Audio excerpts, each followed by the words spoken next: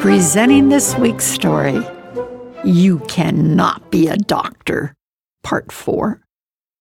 What would I do in 1851 if I was trained to do a job well, but no one wanted to hire me because I was a woman? Maybe that question doesn't make sense since I'm living in 2017, but even now, female dentists, bricklayers, and underwater welders are few. Did one of them, because she was a woman, have as hard a time getting the job she wanted as Elizabeth Blackwell did? That was Elizabeth's dilemma. She could not get hired as a doctor, and when she started her own medical practice, no patients came. She was puzzled. How do I convince people that I am a good doctor and have a right as a woman to have patients? Plenty of people need a doctor's attention in New York City, where I am living. My qualifications are excellent. Unfortunately, in the eyes of the public, I am a disgrace to womanhood. I have heard people ask, what is wrong with Elizabeth Blackwell? Why doesn't she teach, get married, and have children, or offer cleaning services? She could be a nurse. Those are respectable occupations for a woman. But Elizabeth was 30 years old, a doctor, and even with the loss of her left eye, determined to help patients. She went walking one half of each day, observing young city girls.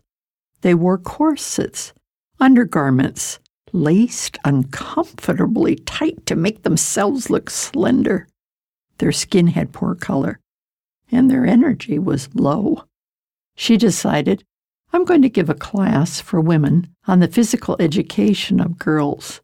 I will place an announcement about it in the New York Times newspaper. She did, and people came. Few at first, but the size increased. She thought, these women coming are intelligent and open-minded. She instructed them, ladies, I would like to speak to you about the problems city girls have in New York City. The city is crowded, and its living conditions are bad for health.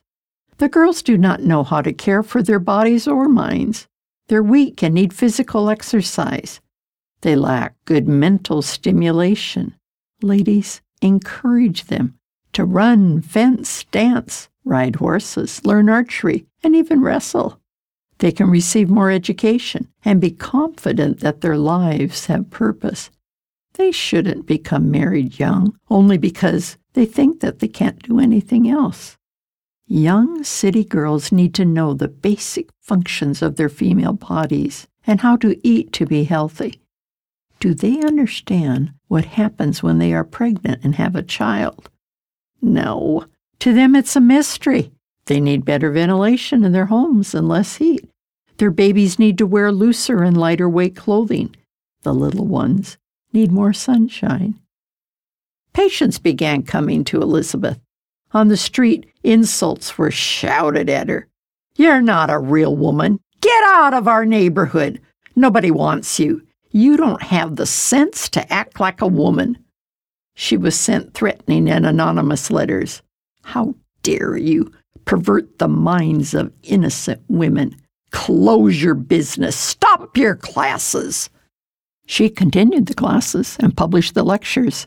She was helped financially and physically to begin a medical dispensary for poor people. Most of them were immigrants living in run-down slums. Rats infested their apartments. But the immigrants were not prejudiced against women physicians. Elizabeth's medical practice and influence grew. Please join me for the final chapter of You Cannot Be a Doctor, Part 5. Visit thisweekstory.com.